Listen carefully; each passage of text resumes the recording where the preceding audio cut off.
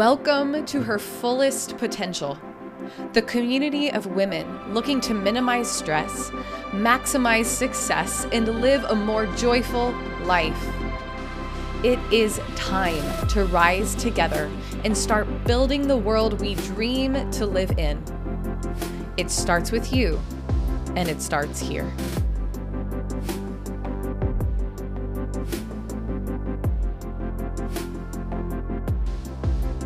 Hello, everybody, and welcome to today's episode. Our guest is a health and wellness coach with over 12 years of experience working as a psychotherapist and trauma expert. She empowers women to break free from seeking approval and hustling for self-worth in order to tap into their personal power, align with authenticity, and grow a backbone to embody the badass woman they are meant to be. She is a survivor turned thriver, as well as a certified provider of the work Dr. Brene Brown and Marissa Peer. So welcome, Emily Arth, to today's show. I'm super excited to have you, a friend of many years now. Thank you so much for having me. Knowing you personally, I know you have a deep wealth of knowledge about a lot of different topics when it comes to trauma, health, and wellness. So can you just start with telling us your personal story into how you got into the work that you're doing today? Yeah, I would love to. So, my history, long story short, I was born into a family that I would say had very high standards. My dad is a surgeon. My mom was a stay-at-home mom. She was very, domestic. She was super like Martha Stewart wannabe style person. And so there was always like really high expectations in my life. And I was very involved in a lot of different things, like especially art related things, whether that be I was in numerous types of dance and I played the piano and I always did theater in the summers.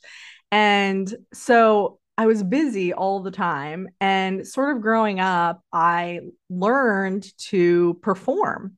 Basically, I learned how to be a pleaser, because of course there were really high standards in my household, but also there were problems in my household. Like I have a mother who has untreated mental illness. I have a dad who never really challenged her on that or encouraged her to heal that or work on that.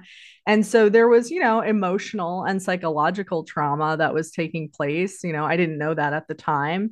And I also have a sexual abuse history. And so by the time I became a teenager, I was very anxious and depressed, and I had a lot of anger, and I didn't know why. I had a sense that it was irrational, but I still was acting it out and playing it out with my family. And so then when I went to college, it actually was not until I was in my master's degree for social work and I was sitting in my clinical theories class and we were learning about the symptoms of post-traumatic stress disorder. And I was just like looking at this list and I was just thinking, that's me, that's me, that's me. And then I was like, oh my gosh, I'm traumatized. Like, and for the first time in my life, I had this sense of there's nothing wrong with Emily as a person. Emily has a pathology that's been caused by some of her earlier life events. And of course, in college, they were like, do your own work first. You have to heal yourself first. You're going to be working with other people to help them. So, as soon as I had this realization, that started me on a long journey of my personal healing, which did initially start with going to see a psychotherapist, an amazing woman who had been doing that work for about 35 years. And, and I was so disconnected still from myself that when I first went to see her, I thought I was there to work on insecurity about my weight. I thought I was overweight and that was the problem. And, as you probably already know, a lot of times when we're starting these journeys, like the way in or the door in is so far removed from the actual root cause of what we need to be working on. And so, yeah, so I started learning about like emotional needs. And I remember my therapist asking me, what do you need emotionally?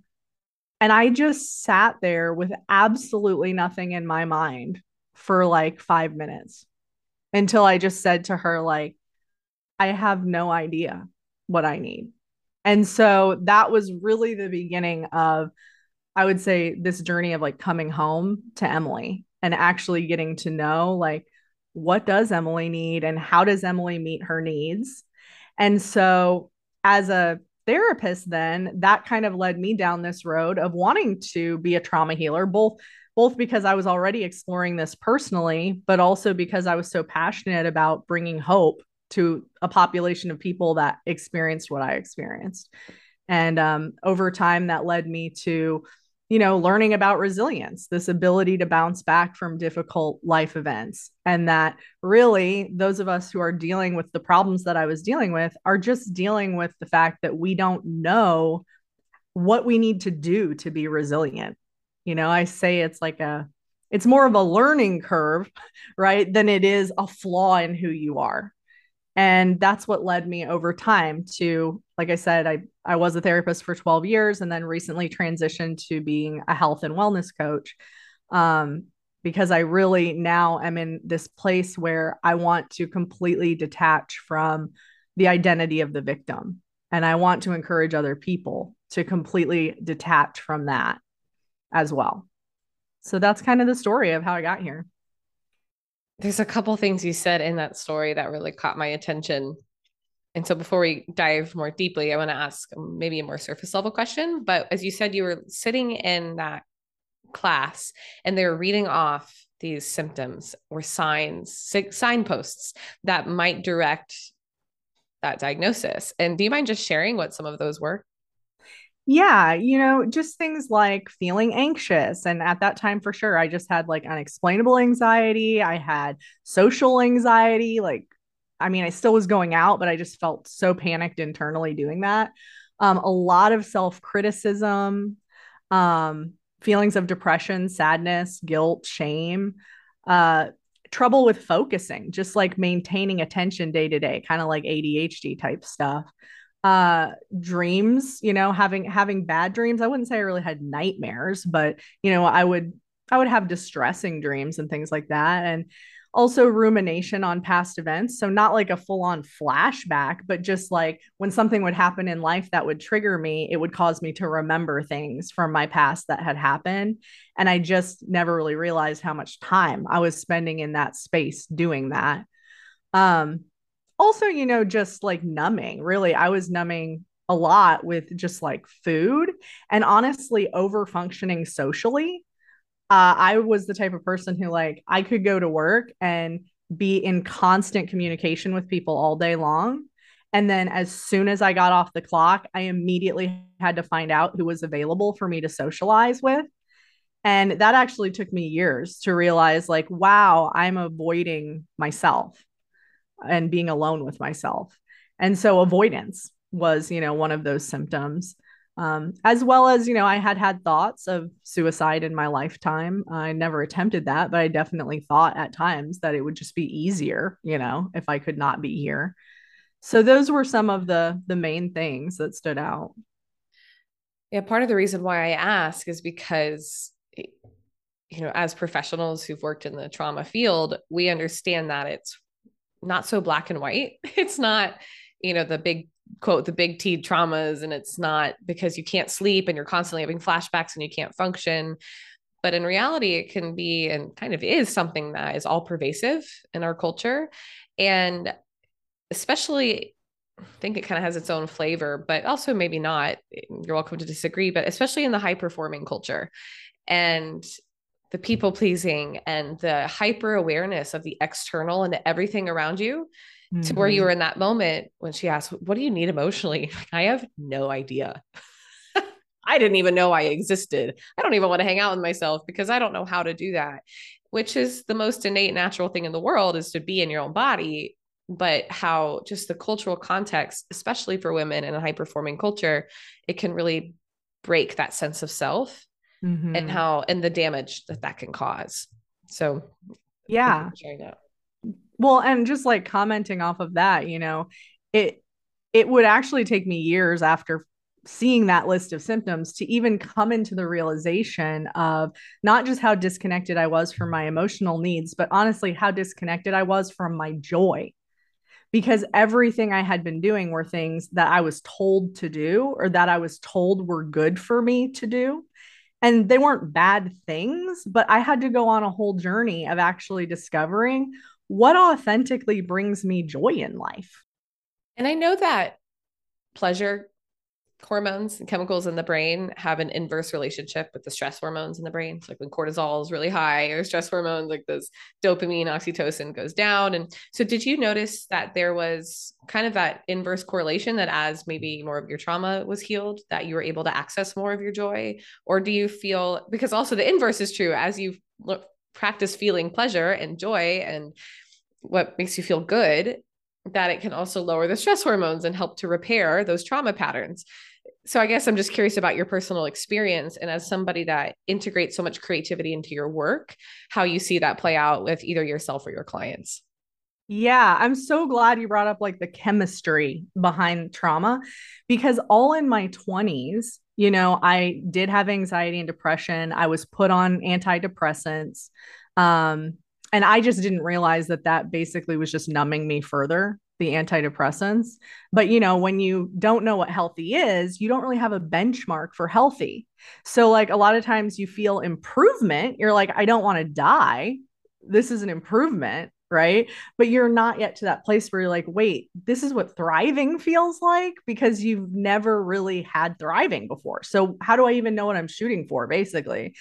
But anyways, I was anxious and depressed. They gave me this medicine and I was also taking birth control, and I went off birth control a couple times just to like give my body a sense of like, where are we at? And it took over a year for me to have a period. And I was like, something's wrong. I think there's something wrong with my hormones. And I told probably 5 different doctors. None of them listened to me. None of them would test my hormone levels. And so it wasn't until after I was 30 that I started having such swings during my cycle in my mood. I would be really doing great. And then I would just start crashing down into depression as I approached my period. And it was just a roller coaster ride. And so I finally found a doctor who does human hormone replacement. And when he tested my hormone levels, he said that I had almost zero estrogen, testosterone, and progesterone, all the sex hormones. And he was like, so that's why you feel like absolute shit, because like those regulate so many things in your body. And what I thought was really wild about this, tying it back to trauma, is that of course you mentioned cortisol goes up when we're in a distressed state.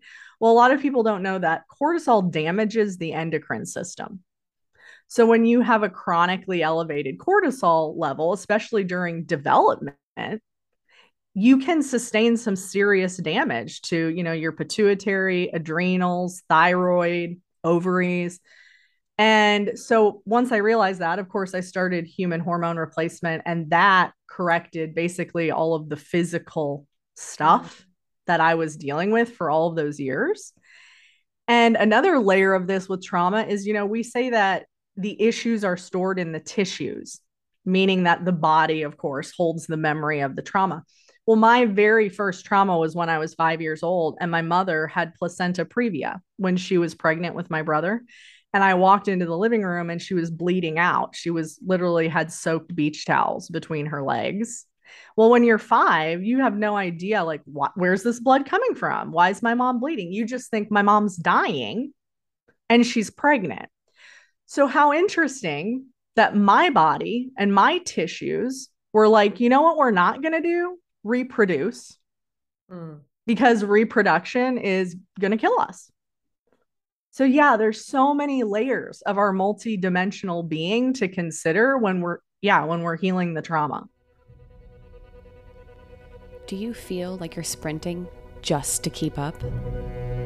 And left overwhelmed and exhausted by the demands of life? If so, you are not alone. Here, at Her Fullest Potential, we show busy women how to reduce anxiety and still achieve their greatest successes. Because you perform at your best when you feel your best. We bring you Calm on Demand, a free training to help you shift out of surviving and into thriving on your own terms. We know you are meant for so much more. Head over to herfullestpotential.com to grab your copy today. Because we rise together.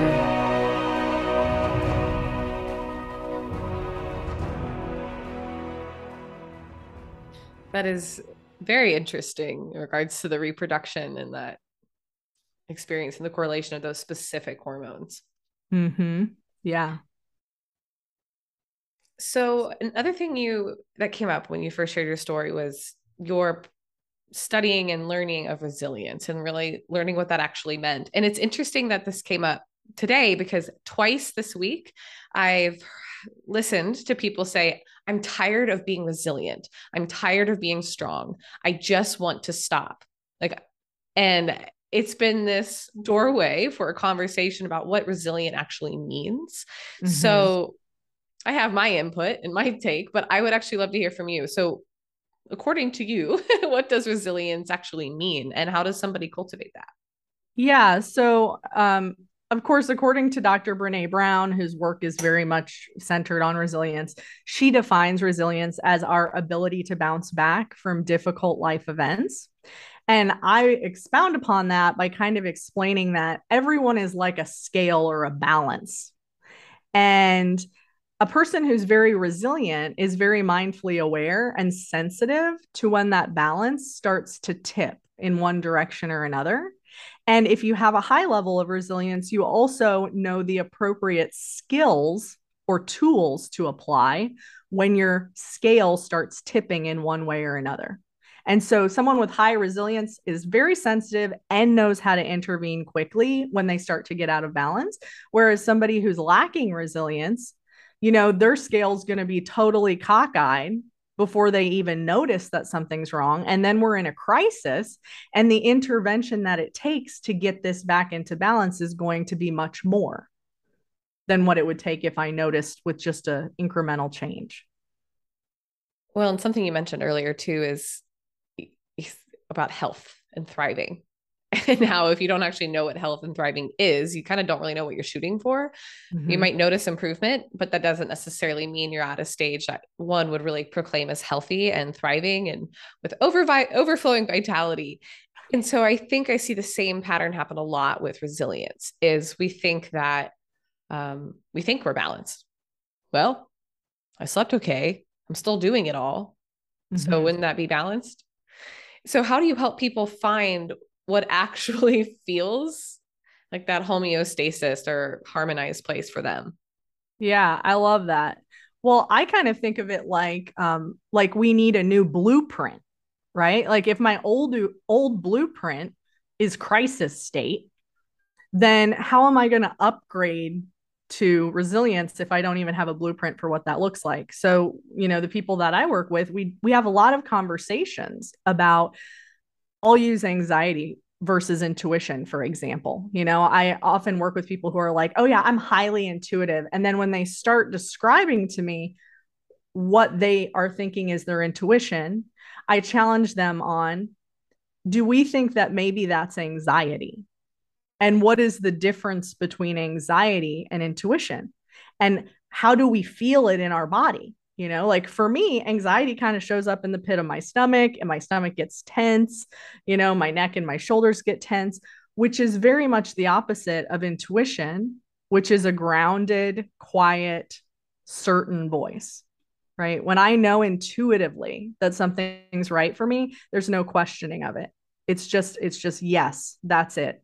Whatever we need to do to go in that direction, we're doing because that is the true north. That's aligned. And so I don't have that restriction in my body. I feel calm. I feel centered. I feel open. I feel eager when my intuition is speaking to me. Even if that means that once I commit to my intuition, I might have to face a challenge. Like my intuition might say, you need to leave this job. And once I hear that clearly and commit to it, yeah, then some anxiety might come up, right? It might be like, well, how are we going to make money?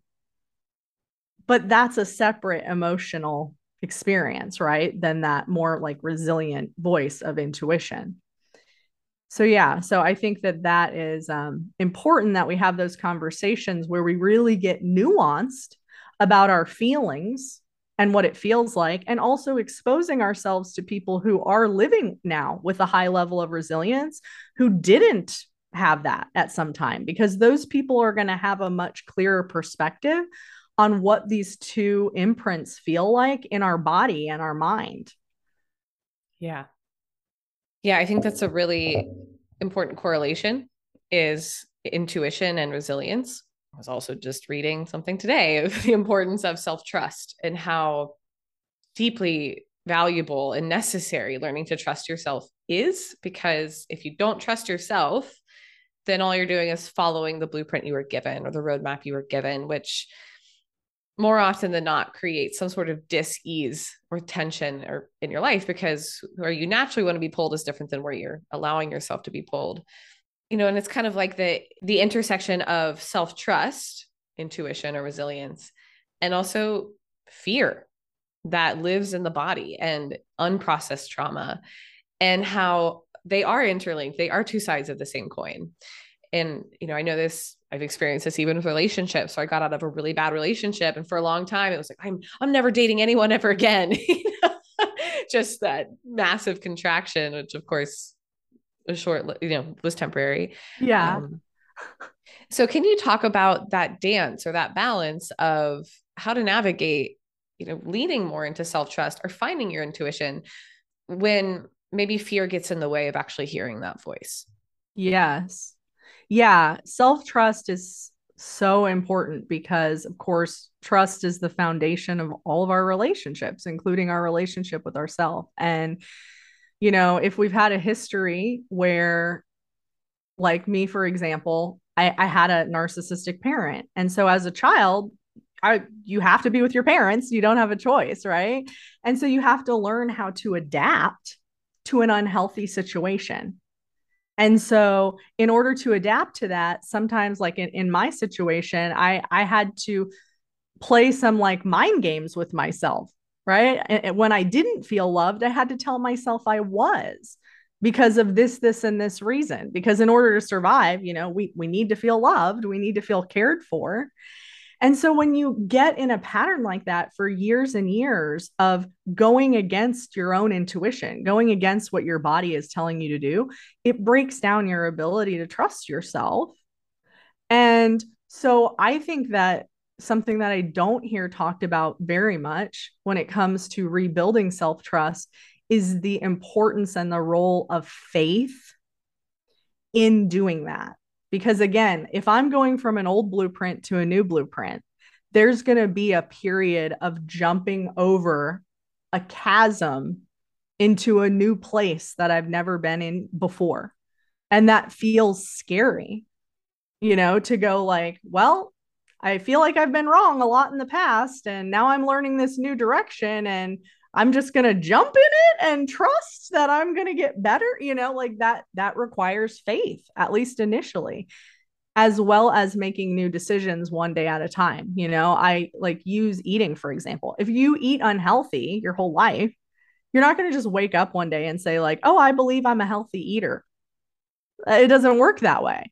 But if you commit, if you jump over a chasm and you go, okay, I'm going to work with a dietitian, whatever, I'm going to find out how to eat healthy, I'm going to make new choices one day at a time, then over time, maybe 2 years of doing that, the cumulative of effect is that one day you're going to wake up and you're going to go, I do believe I'm a healthy eater now, because I've made that many choices now that have convinced me that I am capable and trustworthy in that area.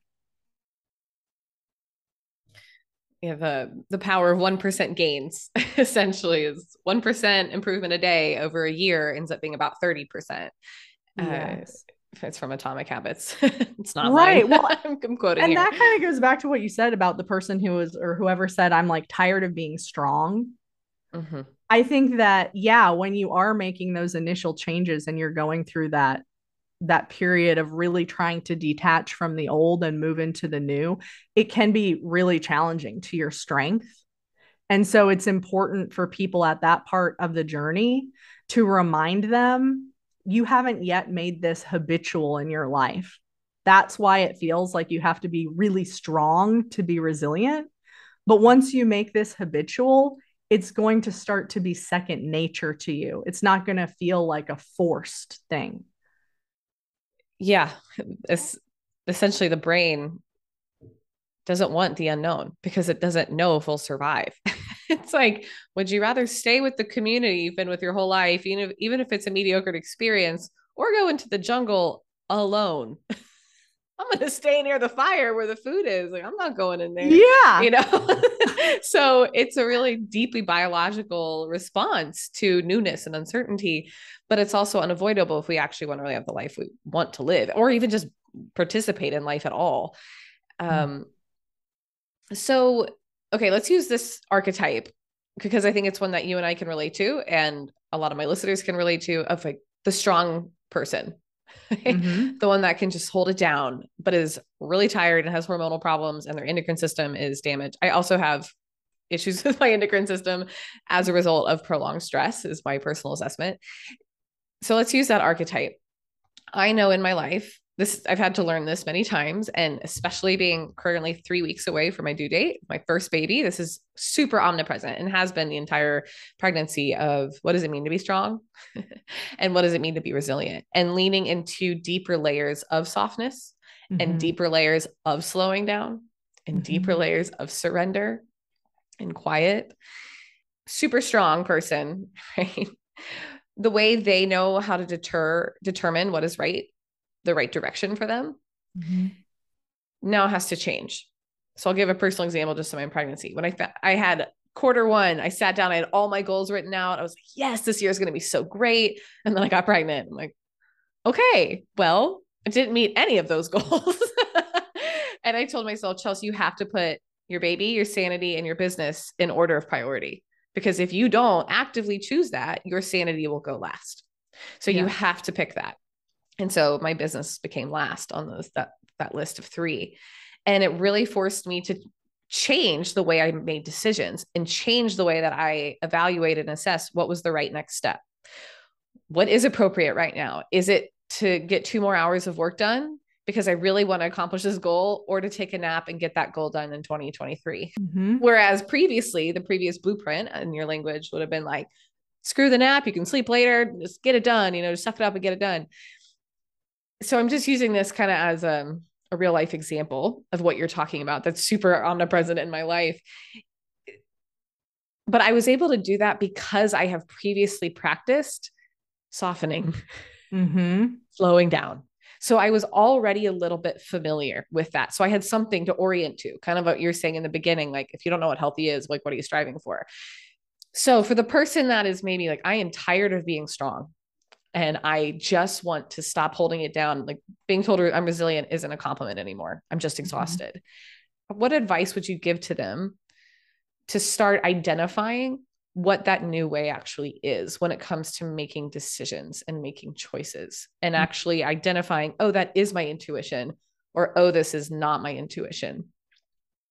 Yeah, that's a good question. I would say that just right off the top of my head, what comes up is I do like to talk to people and introduce people to the idea of masculine and feminine energies, and the fact that we all embody both of those energies of masculine and feminine, and that has nothing to do with sex, right? It's literally just how we're interacting energetically with the world. And of course, the masculine being that goal directed, linear, forward driven steam engine energy that we have, and then the feminine being the allowing energy, right? The inspiring energy, the more meditative energy, the soft and nurturing energy. And so if we're truly valuing both of those energies in ourselves equally, then when we're in a place, like you said, where you're like, well, I had all these goals set and I was going to achieve all these things and check my list off. And then you realize, well, wait a second, now life has introduced an opportunity for me to bring my masculine and feminine into balance by asking me to allow instead of to push and force and move forward. And so it's like asking myself, do I need to use the strength to move forward right now? Or do I need to use the strength to allow right now? Because those are both strengths. They're just presenting in different ways. You know, and I would say for people who are feeling exhausted because they're like, I'm tired of being strong because I'm in my masculine energy too much, because I'm pushing everything forward all the time too much. It's not about not being strong. It's about there's a whole other side to strong that you're not mastering. So, how can we help you master feminine strength so that then you can discern in any situation what's out of balance? Am I being overly masculine? Am I being overly feminine? What do I need to bring myself back into balance? I think that's a great tool for when we spoke about resilience earlier in the episode. When you talked, I said, what does resilience mean to you? And you spoke about that balance of the balance being tipped. And then we talked about how it can be hard to identify, like, how do you even know when the balance, when that scale is in balance? How do you know when it's tipping? And I think that's a really great resource to use to help identify and evaluate, where am I in space and where am I in this world and in the way I'm interacting with my life. Yeah. Yeah, it's useful. And there's, of course, a lot more discussion now, more than ever, I think, about masculine and feminine energies, for people who just want to start to learn about that if you don't know anything about it. Yeah, I agree. Sometimes I'll use language like output and input, which isn't so exact in the translation, but it's kind of another way to think about it. Are you just outputting, and not only quantity, but also quality? And I think this is important when it comes to resilience is, sure, I can rest on the couch, quote unquote, but if I'm scrolling on my phone, that input is a very short-term gain, but actually like drains me in the long term. So it's not only quantity of that input outfit or masculine, feminine, but also the quality. Like, are you pushing really hard for something that makes you feel inspired or resentful?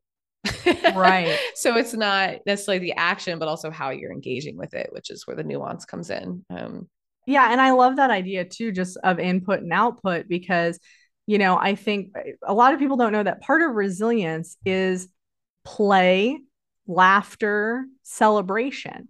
And so, like when I'm working with college students, for example, I talk to them a lot about please get in the habit of celebrating your successes now, because so many people go through college and it's just like, okay, that paper's done, that exam's done, next assignment, next group project.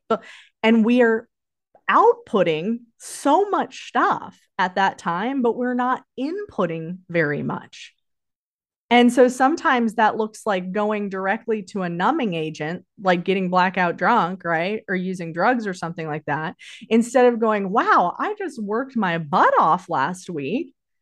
What's a nice meal I can treat myself to? What's a fun social engagement I can have with my friends? How can I give to my soul to fill myself back up so that I can go do more output? Yes. Yeah. And I think that's where that, like, I'm tired of being strong. It's like, well, right. If you don't have any energy to give, you exhaust the tank, you exhaust yourself. And so therefore, quote, strength is very depleting. Yeah. But it's needed. We need strength. We need to be able to push forward, but we have to change the way we're doing it, I think, collectively and individually, which is what you spoke really well too. And we need also, I think, strength to hold the line, right? Like I was just talking to my partner the other night about the masculine and the difference between, like say something's getting violent, right? The difference between holding with strength, just holding a boundary versus that active, like, oh, I'm going to get violent or I'm going to push back in return. And so I think that's more also of like a feminine trait to know that there's strength in just holding a line without even pushing it forward, like you taking time off to rest.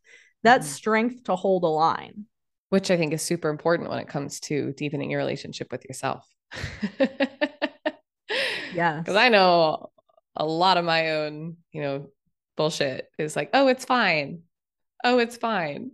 But it's like, no, Chelsea, it's not. Stop doing that. I love you. Don't do that. Hold the line, Hold Chelsea. the line, yes. Like taking time off to rest, like months off, and really making my goals very small. It's like, no, we're going to hold the line. We're going to keep holding it. Going to keep holding it. So as you just spoke about joy and celebration, play, I know, let's talk about creativity. So why is creativity important, especially as an adult? Well, first of all, going back to trauma, creativity is in that frontal part of your brain where your resilience lives. So if you want to build resilience in your life, practicing creativity is an important part of training that part of your brain, basically. Um, but also creativity, I think, it relates to self-trust too, because we have to be creative to learn to solve solution or to solve problems in a way that we haven't ever done before. Like when we were talking about, like, oh, I've never been there before. Well, that taps into your creativity. It's like, will you allow yourself to be creative enough to reinvent parts of yourself? Yeah, because I think I actually used to teach elementary school. I used to be a school teacher. And I mean, we all are familiar with this model because most of us grew up in the school system of some way, shape, or form. But it's very common to be told, open your book to this page, do these numbers, odd numbers, even numbers. Here's the rubric to know that you get this grade, this grade, this grade, this grade. It's so linear and it's just spoon fed to you. And that clear container can be helpful for kids as they're learning and finding their way around the world, but it also really strips them of their creativity and it strips them of like challenging the status quo, which is why our education system has been essentially the same for like over 100 years. Yes. Just putting that out there. I think that's a great point of if you feel confident in your ability to come up with a new idea and then also to try it, even if it doesn't work out, to then come up with another idea and try it again. I think that is super important and a huge piece of being able to practice self-trust and creating that new blueprint. So I think one thing I'd love to hear your input on or hear you speak to is also the attitude behind creativity, not just engaging in creative pursuits, but the willingness to do so in a way that is joyful and playful and celebratory. Yeah. So like, and that kind of goes into that more feminine energy, right? Of allowing, like, will I allow myself to express whatever wants to come out without judgment? Because I think that mastering self-love, I would say that it's kind of paradoxical in the sense that it is both finding yourself as well as creating yourself, right? It is both going inside and tapping into what resonates with me emotionally, but then allowing yourself to go outside and create a life that matches that resonance. And so people who are living very authentically, and of course, we live in a time right now where there's more talk about authenticity than probably ever, right? Authenticity is a creative process. It's a process of allowing yourself to be what you are and believing that what you are is more than enough. Even though what you are is different from everyone else, and that requires courage, right? That's about that new blueprint that I'm heading toward. It's like, I've never been here before. I don't know who this person is. What if people don't like this person? You know, it forces us to reorient our whole lives sometimes, which is a pretty radically creative process.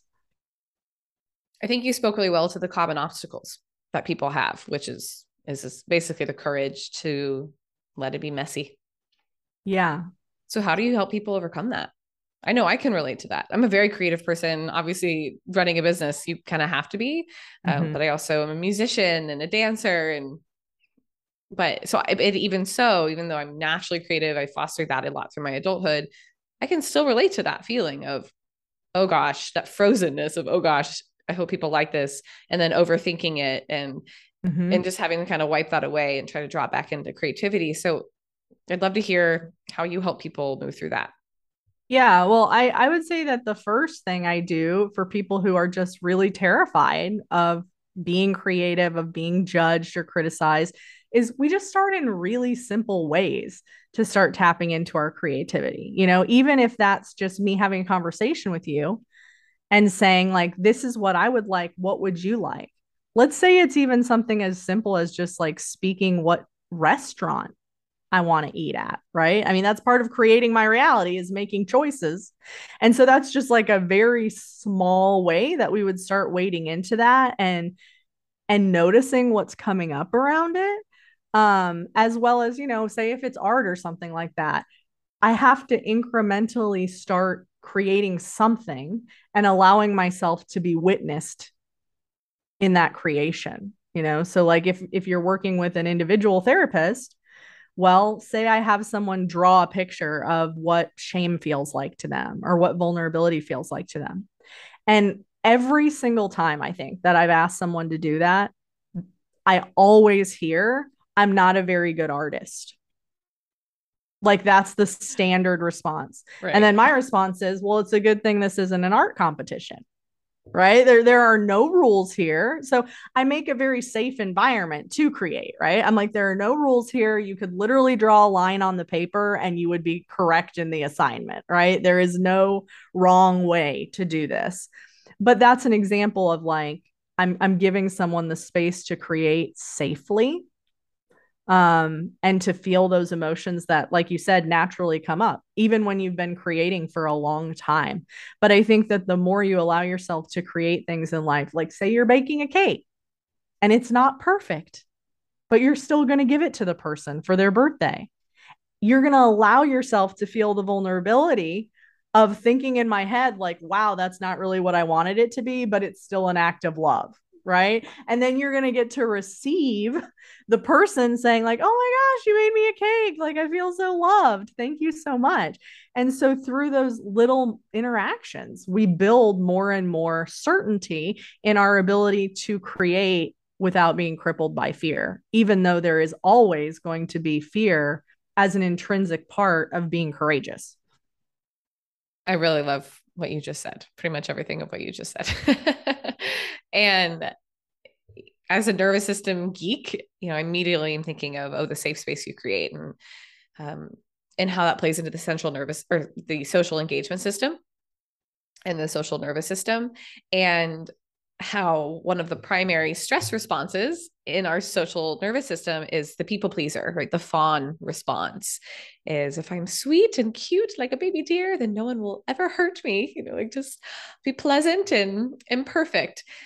And so I think this is one thing that I love about creativity, and I've seen in my own life and with my clients as well. And I'd love to hear your input on this, is the intersection of the people pleaser and how that can really break your sense of self, kind of going all the way back to the beginning of the episode, essentially, where even if it wasn't like a big experience, just growing up in a hypercritical environment can bring your attention so much on the external that you feel like the internal is almost unrecoverable in a way, like so lost, so long forgotten.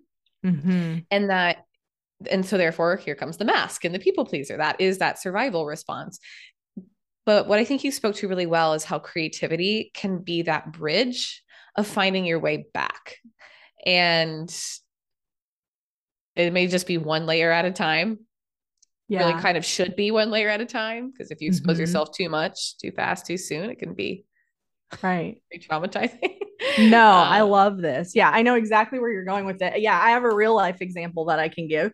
Perfect. So like I started doing this shamanic painting process like 7 years ago. And I was like learning how to do the painting process, but it's not like a structured, painting method. It's very open. It allows you to be whatever you're going to be, it's not going to look perfect. And so I was learning this and I was grappling with like the perfectionism that was coming up in me as I was painting these paintings, and just being like, oh, it's not what I want it to look like. And it was such a good mirror for me to see my own ability to accept my creations. And so then I started painting more and more. I found that I really loved it. It was very therapeutic for me. But I had an art room in my house where I kept all of my paintings. So they were very compartmentalized. And my husband at the time, at one point, I had painted this painting and I left it out in our common living room area in the basement. And I came home one day and that painting was moved into my art room. And so this is an example of connecting to our feelings, right? Our emotions. And I noticed how much that hurt me, that painting had been moved into the art room. And I approached him and said, why did you move my painting? Like, it's just you and me going down there. I've just had it in there for a few days. And he was like, the eyes just kind of creep me out. And I thought to myself when he said that, I was like, if the eyes of a painting that I created from my soul creep you out, that's a problem, And of course, I had problems already in my relationship at the time. But long story short, we ended up going through a very amicable and friendly, I would say, divorce. And after we did, I moved into an apartment by myself. And for the first time in my adult life, I lived in a place alone where I adorned all my walls with things that were my expression of me. And I realized how free it felt to get to have my creations in every room of my house. And then as I slowly started introducing people into my home, I was able to witness my fear of rejection, that they would walk in and say something like my paintings were weird or whatever. And I noticed that all of the people that I felt safe enough to enter into my home loved my paintings and were drawn to them and were like, did you make these? What are they about? Blah, blah, blah. And so that's just an example of how my creativity and my relationship with it helped me to move closer to my authentic self by allowing myself to create and then align with my own creations and accept them as beautiful and enough for the right people. Thank you for sharing that story. That was such a great story. I really enjoyed receiving that. You're welcome. Oh my gosh, what happens next? Yeah. But what happens next is I moved to this apartment and I randomly met my now fiance who walked in, and literally the first thing he said to me when I met him was, wow, these paintings are amazing. You didn't make these, did you? And I just thought, this is completely the opposite, right? Of what I had manifested before. Like if you love those paintings, you love my soul, because that's what those paintings are. And I think I'm glad you gave us the ending to that story, or at least the next chapter of the story. Step.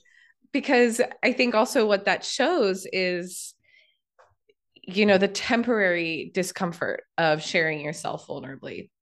And sometimes someone's not going to like it, and they're actually not going to accept it. And they're going to say, not for me. It should be this way. It creeped me out. It's a painful thing to receive, and it's a piece from your soul. And sometimes that might happen. But what also will happen is, if you keep trying, is you're going to find the people that say, wow, that's amazing. I love this. This is beautiful. I'm blown away. And you start to receive that validation externally, not just in your own inner dialogue. Because I think affirmations are great and super important, but also limited. And I think sometimes we can kind of promote hyper independence by just doing affirmations instead of actually sharing yourself and saying, no, this is who I am, and giving yourself the opportunity to receive that from somebody else in real life connection, with eye contact, with body proximity, and to really receive, dang, I am celebrated for who I am, and how that actually not only feels good in the moment and can repair the trauma from a hypercritical upbringing or sexual trauma, or, a lot of different elements here, but can also actually help you create your life in alignment with your fullest potential, which is the name of my podcast. Her fullest potential. So I think I'm so glad you finished that story, because I think that did a great job of showing really the deep power of your willingness to not only devote to practice this, but to practice sharing it. Yeah, definitely. Well, and I think, that's, we don't really talk enough when we're talking about healing ourselves in this way of accepting the act of letting go. And I think that that's what holds a lot of people back, because I think deep in our souls, we know when things are out of alignment, if we choose to pursue our fullest potential, it will force us to remove some things from our life. And when we start this journey, we don't necessarily know what those things are going to be. And so it's an extremely courageous act to choose yourself, because if you choose yourself, your life will change. Yeah. But for the better. So do it. Well, and I think that's such a great point.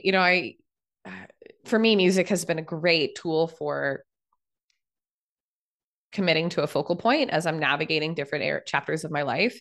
And there is one song, and the title is literally just surrender. And the lyrics are essentially surrender over and over and over again. And it's a long song. It's like 8 minutes long. It's very slow. I mean, it's just like surrender over, surrender. So anywho, point being is I have a lot of experience practicing this, and I still have a long ways to go. But what I found is sometimes you actually have to let go of things that you love to create space for things that you love even more. Yeah. And so sometimes it's not just letting go of like, quote, bad things or unhealthy things. Sometimes it's like, I love this thing so much, but the way that it's actually impacting my life, that's the unhealthy part. That's the toxic thing. That's the thing that needs to be let go. And like, for example, I loved teaching yoga so much. I quit teaching school. I taught yoga. I like gave my whole life to that. But the reality of that industry, especially at that time, was really hard on my body. And the financial insecurity was really hard on my nervous system. So it's not that like, oh, I wanted to stop teaching yoga. It was, I can't, the reality of how that's playing into my life isn't working anymore. And I have to be willing to let things go, even if I love it. Right. And that's kind of where you mentioned the courage of choosing yourself, because it was like, I love me more than this one part of who I am in this one part of my life. Yeah. And I think has evolved in ways I never could have imagined as a result. Sure. Well, and I'm so glad you did that, because clearly you're becoming better and better. Right. And I think that what I would say to that, like things that you love more, I would say on top of choosing things that you love more, choose things that love you as much as you love them. And yoga wasn't loving you as much as you loved it, right? It wasn't giving you the abundance you needed. It wasn't giving you the peace of mind that you needed from practicing that as a profession. And so yeah, and that's where the self-worth is rebuilt, right? To say that I deserve to have a life of things that love me just as much as I love them. I love that.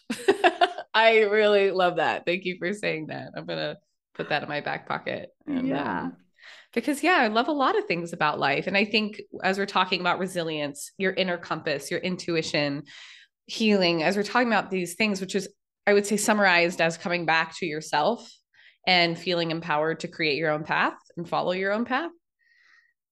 Sometimes it can get confusing when we just go by off of like, quote, what it should be. Well, but I do love this, but it brings me joy in all of these ways. So it's not black or white. It's actually very colorful and maybe even gray, or maybe it's many colors at once. And so we can get confused and therefore a little more stuck in the mind.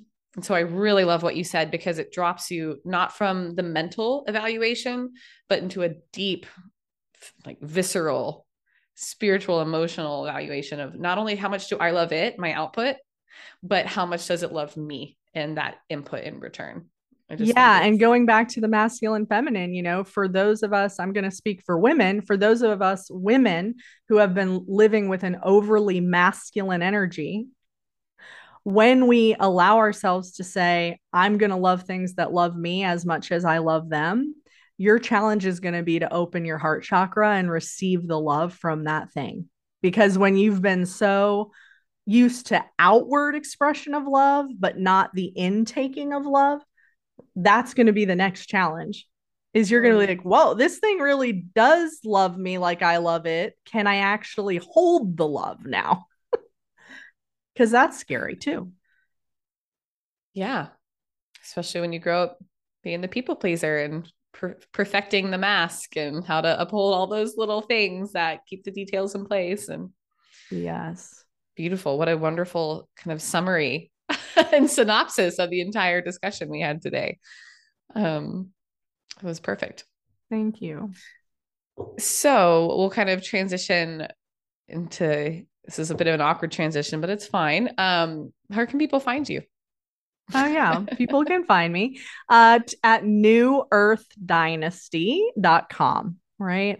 Yeah, there you can find out about, I do something called rapid transformational hypnotherapy. That's the one-on-one work that I do with people. That's for really radically shifting our subconscious beliefs that are causing us to manifest things that we don't want.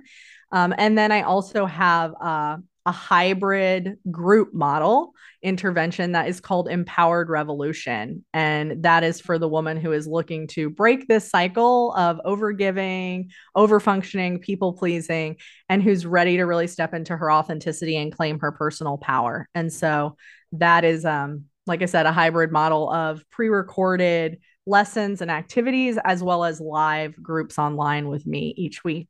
So come visit me at New Earth Dynasty.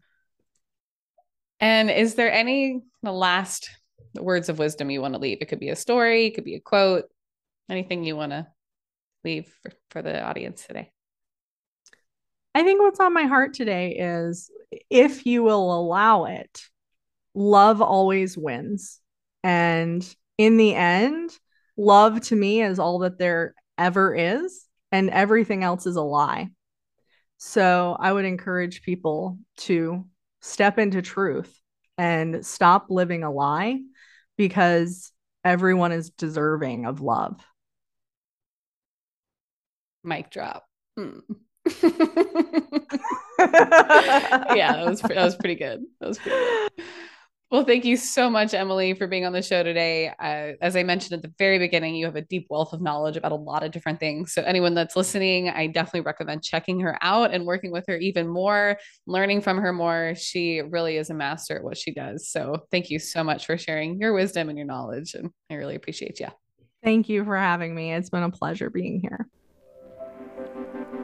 Wasn't that amazing? If you want to stay up to date on more incredible offerings, be sure to subscribe and rate the podcast, and find me on Instagram and LinkedIn to join the community of people who are obsessed with reaching their fullest potential. As always, may you walk with grace and courage, and we'll see you next time.